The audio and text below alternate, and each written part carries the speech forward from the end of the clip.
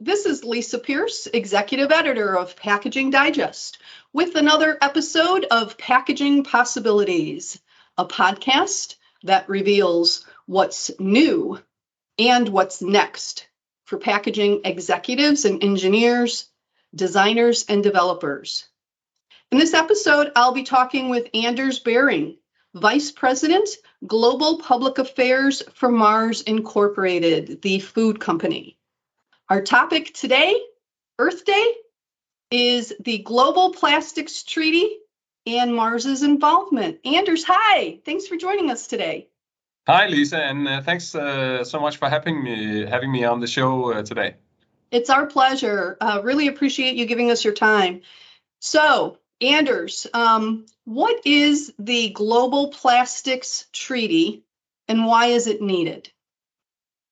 Yeah, thanks, Lisa, and what an appropriate day to have that conversation. So the Plastics Treaty is basically the United Nations now coming together, agreeing on the fact that plastic waste is a big issue and an issue that's going to take a lot of stakeholders around the world to address. And we obviously, as a company, support that very much. Yes, and there's been a lot of activity around dealing with the plastics pollution issue. It's not necessarily limited to packaging, but it does involve packaging quite a bit. But one of them is the Plastics Pact Network by the Ellen MacArthur Foundation. So how is this treaty different from the pact that already exists? Yeah, so I think we have been signatories to the work of the Ellen MacArthur Foundation, and I think the work they've done have been and shouldn't be underestimated in any way, because I think they've served as probably one of the most important catalysts of making the world aware of the issues and the problems related to plastics ending up in the oceans or in nature or in places where it doesn't belong. The Ellen MacArthur Foundation work has catalyzed companies like ours involvement in the packaging space. It has helped us get our thoughts aligned with partners and peers around the world. But it's been very focused on the corporate side of things and has been extremely helpful for us. Now, we consider the Global Plastics Treaty the next catalyst of plastic change around the world. We see this as an opportunity to drive more momentum with additional stakeholders in addition to the ones who've been signatories to the EMF work. Okay, so as I mentioned earlier, plastics are used in a lot of products as well as a lot of packaging. So does the treaty, it sounds like this is a little bit broader, does the treaty talk more or focus more on plastic products, perhaps like a handle for a toothbrush or a small household appliance? Or is it really focusing on the plastics packaging because it's so visible? Once products are done, the packaging is what's left over, and that's mostly what people talk about when they talk about plastic pollution. They're talking about plastic packaging pollution. So how does the treaty define plastics in this instance? Yeah, well, great questions. And I think questions that a number of governments have been asking themselves also for a long time. So we'll see what happens as the treaty is negotiated and finalized amongst the member states. But I think what the plastic treaty will do, at least from the indications we have so far, is that it will recognize, as I think you're alluding to, that plastic is a material that we should accept for what it is, which for a food producer like us is a fantastic material in that it can preserve and protect great taste and durability of our products. While plastic is a problematic source of pollution if it is not discarded off in the right way, if it is not recycled and treated in the right way. So I guess our hope for the plastic treaty is that it will make that very clear, that plastic can be and is a fantastic material. with lots of good properties, including lightweight compared to a lot of its alternatives out there. But it can also be immensely problematic if it is not treated in the right way. Yes, especially in the ocean where we're seeing a lot of it breaks down into the micro pieces that are then consumed by animals and the whatnot, which is, again, as you say, problematic. Indeed, and that's very much how we as Mars have been thinking about this. I think for us, it's essential that any packaging, whether that's plastic or anything else, does not end up being waste and does not end up in nature, whether that's in forests or in the oceans. We would like to get to a stage where our packaging is part of a circular economy, where it's either reused or recycled and comes back to us as new packaging material. Okay, excellent. Earlier, when you identified this treaty, you said the UN Global Plastics Treaty. So I'm assuming then that the agreement is going to be with the United Nations countries, member countries, as you mentioned. So what I think about this is what percentage, excuse me, what percentage of the plastics pollution problem that we're seeing in the world today do those member countries represent? Because I seem to know that the vast majority of the pollution is coming from Asia and Yes. generally in that area, and that's not UN. Yeah, great question. So I think we think about the plastic pollution problem in different ways in different parts of the world. And when you mentioned the biggest problem being in Asia, I think that would be referring to a lot of the plastic that ends up in the oceans or in nature. And I would agree with you that you can isolate a big chunk of that problem there. Now, the rest of the world has its own problems with plastics that's not necessarily discarded of in the right way or recycled or reused as we would like to see it as well. So this is very much a world problem, which is why it's relevant to have a world organization like the UN address this. So the Plastics Treaty is coming out of the United Nations Environment Program. And what they've essentially agreed now is they're going to spend the next 2 years detailing what that treaty looks like. This is not something you do every day on every topic. It's a big signal to the world that this is a problem for the world, and the solutions to the problem lies in that same organization as well. It needs its members, which is basically 193 countries around the world, which would address most of the countries we would think of when we think of also the plastic pollution in the ocean. So it does, in fact, include all the areas that we would find to be relevant. And hence, we think of it as that catalyst of the next phase in addressing plastic waste. Wonderful point. I love, Anders, that you mentioned how it is a world issue, a world problem that we have to solve. And I know that a lot of the countries in the UN, in Europe was one of the earliest sections of the world to recognize the sustainability issues, going all the way back to the Green Dot in Germany, which I don't even know how easily 30, 40 years in the making, right? Yeah, correct. And I grew up just north of that border from Germany, so I remember the Grüne Punkt and those green dots very well, as a sort of as a signal that, hey, you need to be aware of this and you need to think about what you do with your packaging waste when you're done. And I think what we're seeing now is there's a recognition that it is not a problem that's isolated, so that we can leave that responsibility to those Asian countries where we feel they might be far away, and that's where the plastic problem is. No, this is a problem that we all have a responsibility to address everywhere in the world. Now, we may be in different stages, because in Germany the conversation we're having is not necessarily about whether it ends up in the ocean today, but it's a question about whether the plastic packaging waste is incinerated when you're done with it. And we, as a producer that's committed to essentially eventually getting to a stage where all of our plastic packaging is circular, don't like it being burned when it's reached its end of use. We would like that packaging to be sorted in Germany. We would like that packaging to be recycled and treated so that we could turn it into sustainable packaging for us as well for the future. And in the same spirit, we would love for our packaging in Asia to be not ending up in rivers or oceans or in nature today. Eventually, we would love that packaging to be circular as well. Now, the solutions may differ, but the acknowledgement of that problem needs to be universal. Yes, and I think it is. And there are a lot of people working on solving this problem right now. But we have heard reports that some manufacturers are actually pushing against a plastics treaty.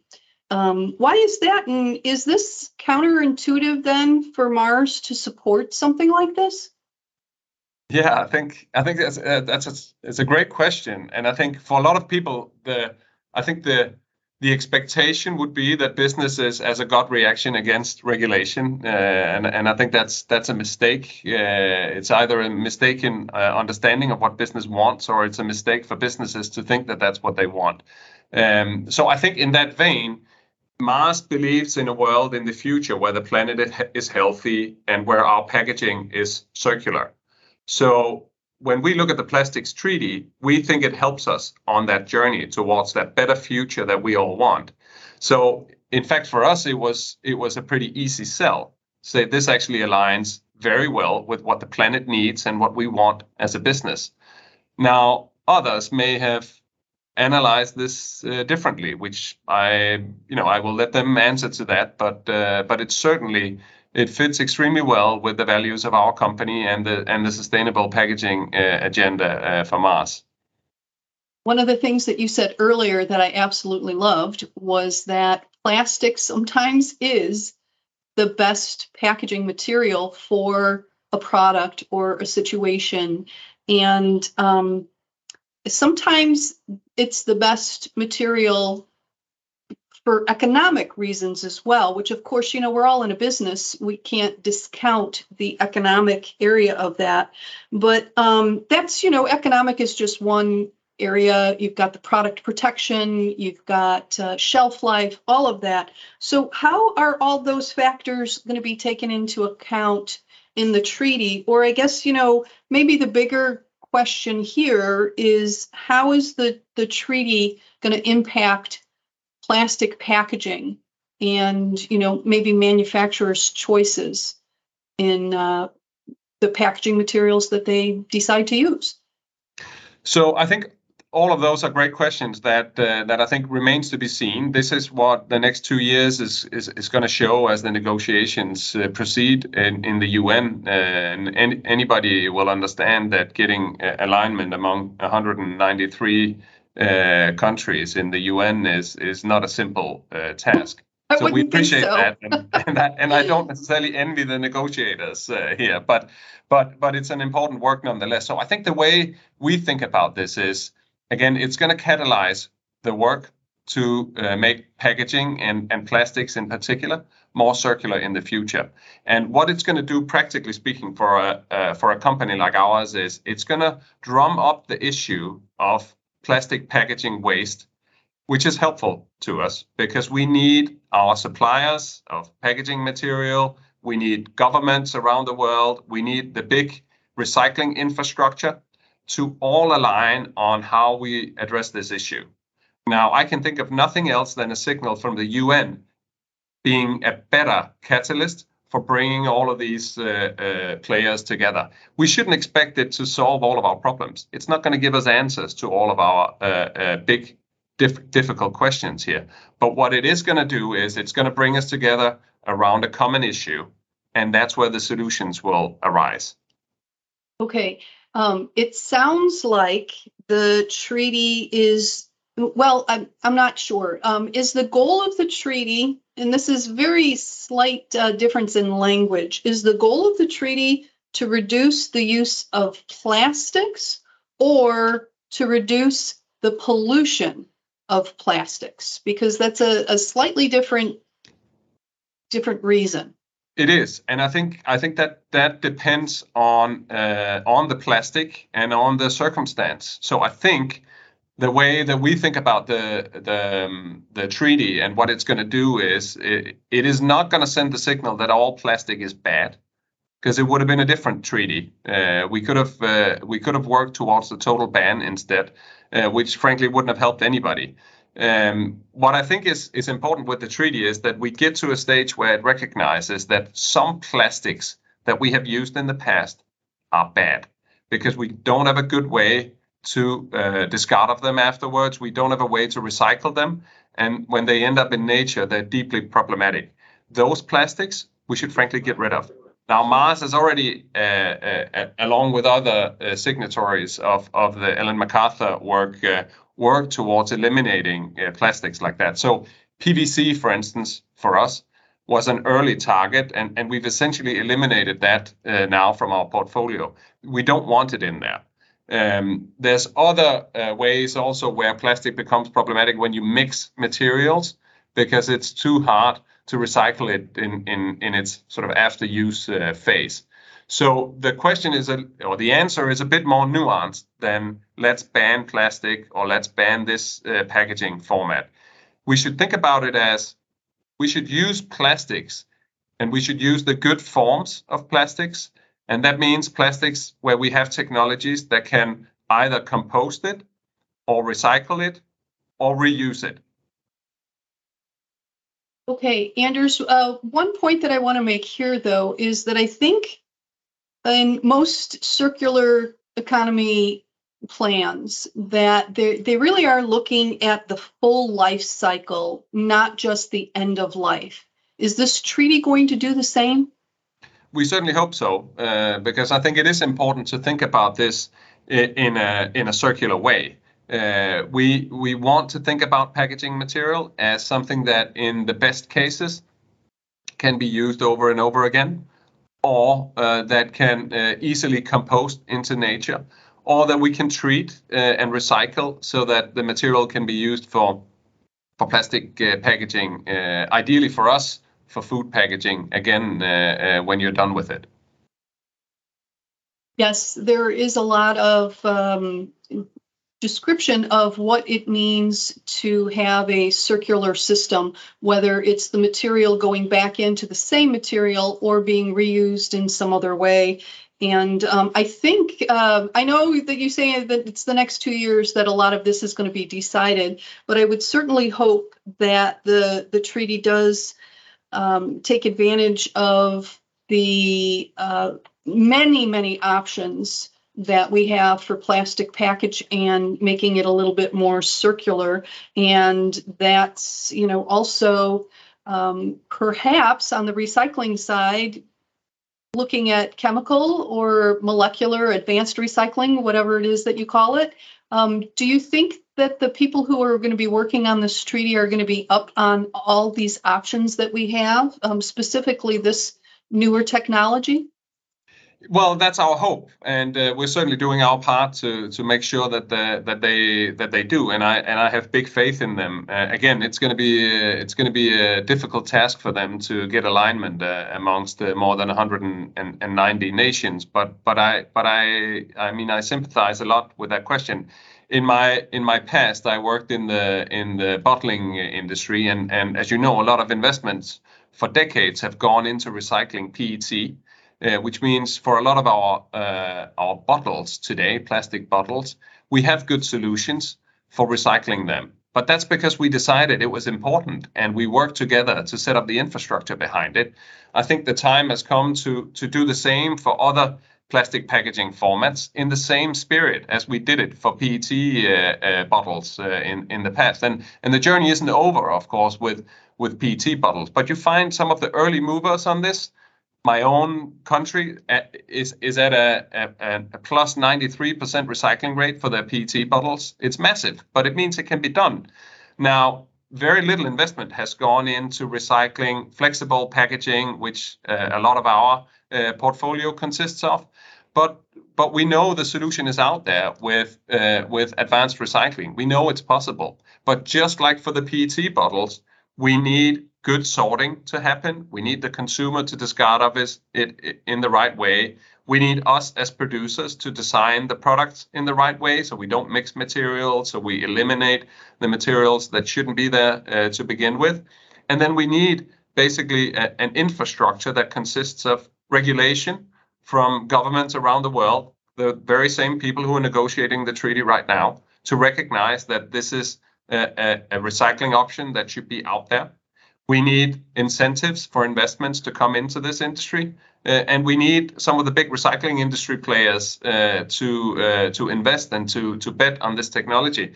And that's exactly what we were starting to see happen, and what we hope to see happen now at speed as the plastic treaty progresses. Anders, I want to follow up on two things that you've said there. One is a comment on PET. I'm really glad that you brought that up, because it allows me to make the point that one of the reasons why PET is doing so well from a recycling point of view is because the recyclate, the rPET, is in high demand for other packages that want to include recycled content into them. So that is definitely making a business case for PET, and that is an incredible success story. Whether that could be replicated with other plastic materials, I know there's a lot of people that are hoping that it can, specifically in packaging for polyethylene, polypropylene. Yes, recycled content is helping to have the pull for being able to recycle the material.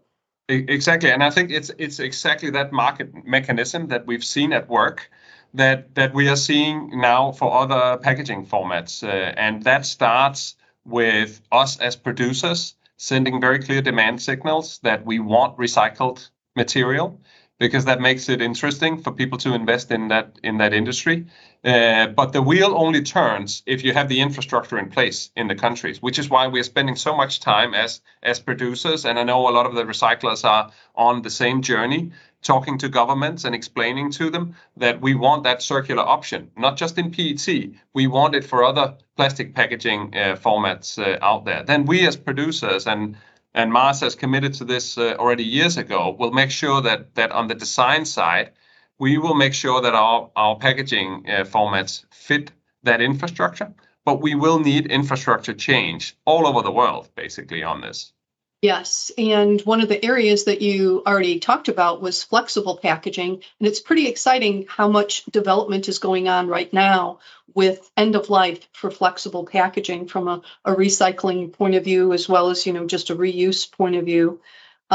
So earlier I said there were two things that I wanted to follow up on of what you had talked about. And earlier, one of the words that you used that kind of made my ears stick up was incentives. So let's talk a little bit about that. And I know this is all still just, in the works, but what do you think is going to be the incentive for organizations and the UN member countries to adhere to this treaty? Do you see it as evolving where it's going to be a carrot and a stick?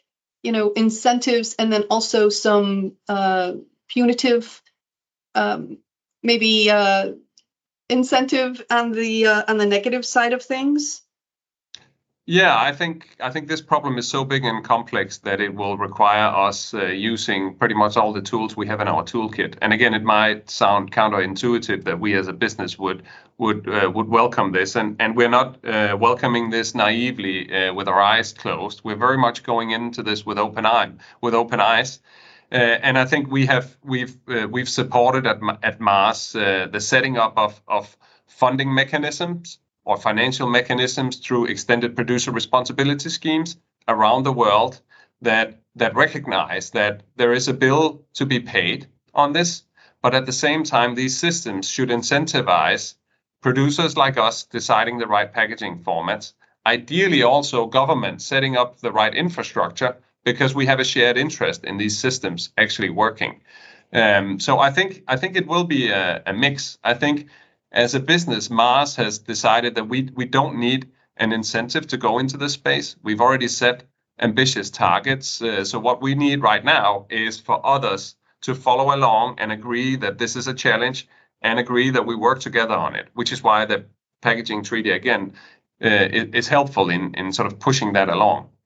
Yes, sometimes people do need a little bit of a kick in the butt to get moving. Bit of a nudge, yes. Yeah, nudge. Okay, that's a much better phrase than kick in the butt. Okay, so Anders, I know you've mentioned 2 years. You know, this is going to be negotiated over the next 2 years. Do you have any more insight into the schedule of this or the timeline for when you think it might be written, when it might be accepted, and maybe even looking a little bit far out the compliance dates? No, I think it's such a complex process that the negotiators are embarking on now, and I think in a lot of ways the best thing we can do is give them a bit of space to get this set up right, make sure they have the right information needed for this, and then I think in the meantime, as a producer, the world is not going to stand still for us for 2 years by any means. We've set ourselves ambitious targets, and we're right in the middle of delivering them. So we're going to muscle on and continue with what we can control, which again, for us, a large part of that is the design piece. We are redesigning 12,000 different packaging units as Mars alone. This is a massive task. Now, if the listeners could see your facial expression, they would, I think, understand the magnitude of that challenge. It's absolutely massive. So this is everything from us. We were happy to announce, as some have just celebrated Easter, that 97% of our Easter egg packaging portfolio now in the UK is completely without plastics. So just imagine going a few years back, you unpack your Easter eggs, and there's several layers of plastic packaging in there, some of which is essential, some of which you could probably live without. But now you can go down to a store in London and buy our Easter eggs completely without plastic packaging around it. These are massive, massive steps for us because there was a reason we've relied on several layers of plastic packaging around our eggs in the past. It was because it protected them and it gave consumers that delightful experience they get when they see an Easter egg. We all want that. We don't want to compromise any of these things. So for us as producers to find different material, to find different solution, that innovation process is absolutely massive. That's not going to stand still for the next 2 years. We're going to continue to do that. We're going to continue to explore options for our pet food business, to have refill options in stores, or to have packaging formats with less plastic or without plastic entirely, or with different forms of plastic. So that's going to continue. And I have no doubt that the recycling industry is going to continue also planning towards that new future where the treaty is in place, the governments will ratify it, and we will actually live towards solving these world problems.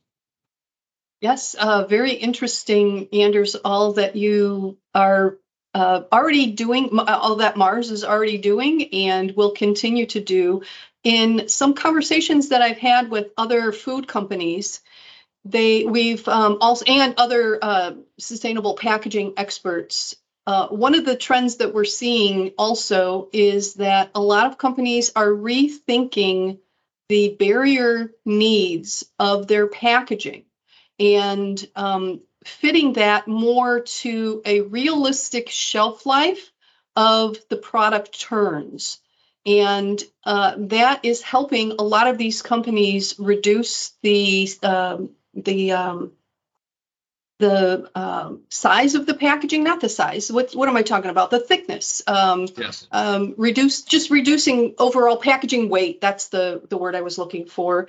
And making some strides from a sustainability area that way by doing that. Yeah, and I think, a lot of producers like us have been on that journey for a long time, whether that's reducing headspace that's not needed and the sort of the top of the packaging, let's get rid of it, or let's make the plastic even thinner and let's see how thin we can make it without it breaking. So I think a company like ours will have harvested a lot of those low-hanging fruits and have reduced our use of packaging per volume tremendously because of that over the years. I think where we are getting to now is that we can't reduce our way out of this problem. So reduce is going to continue to be one lever for us to pull. There are areas where we can remove a bit more headspace, or where we can reduce the packaging a little bit, or where we can maybe mix the inner and the outer layer of our packs and reduce plastic as such in there. But again, we can't reduce our way entirely out of the problem. We will need to innovate out of the problem as well. And that innovation leads us into either totally new packaging materials, or packaging materials we've known for years, but where we indeed had those barrier problems or the shelf life problems. Or it could be the recycled content, to your point, that we find solutions where the plastic packaging continues to cycle in a loop of a positive circle where it doesn't end up as waste, which again is the main problem that we're trying to solve here. It is. Anders, thank you so much for all your time in explaining this and telling us Mars's position on all of this. I love that we're ending on a very positive note of you talking about innovation. And I just am anxious to see what solutions Mars comes up with that then we can share with the Packaging Digest audience. So Anders, thank you so much. Well, thanks so much for having me. And indeed, do look out for these packaging innovations. There's some exciting stuff in store for you, whether you're a chocolate lover or a pet friend. There's a ton of innovations coming out there. So we're certainly excited about it, and excited also to be able to have this conversation, Lisa, because it is a big and important issue for us. Yes, it is. And again, just very anxious to see what you guys come up with. Thank you, Anders. I appreciate you taking the time to talk with us today. Thank you.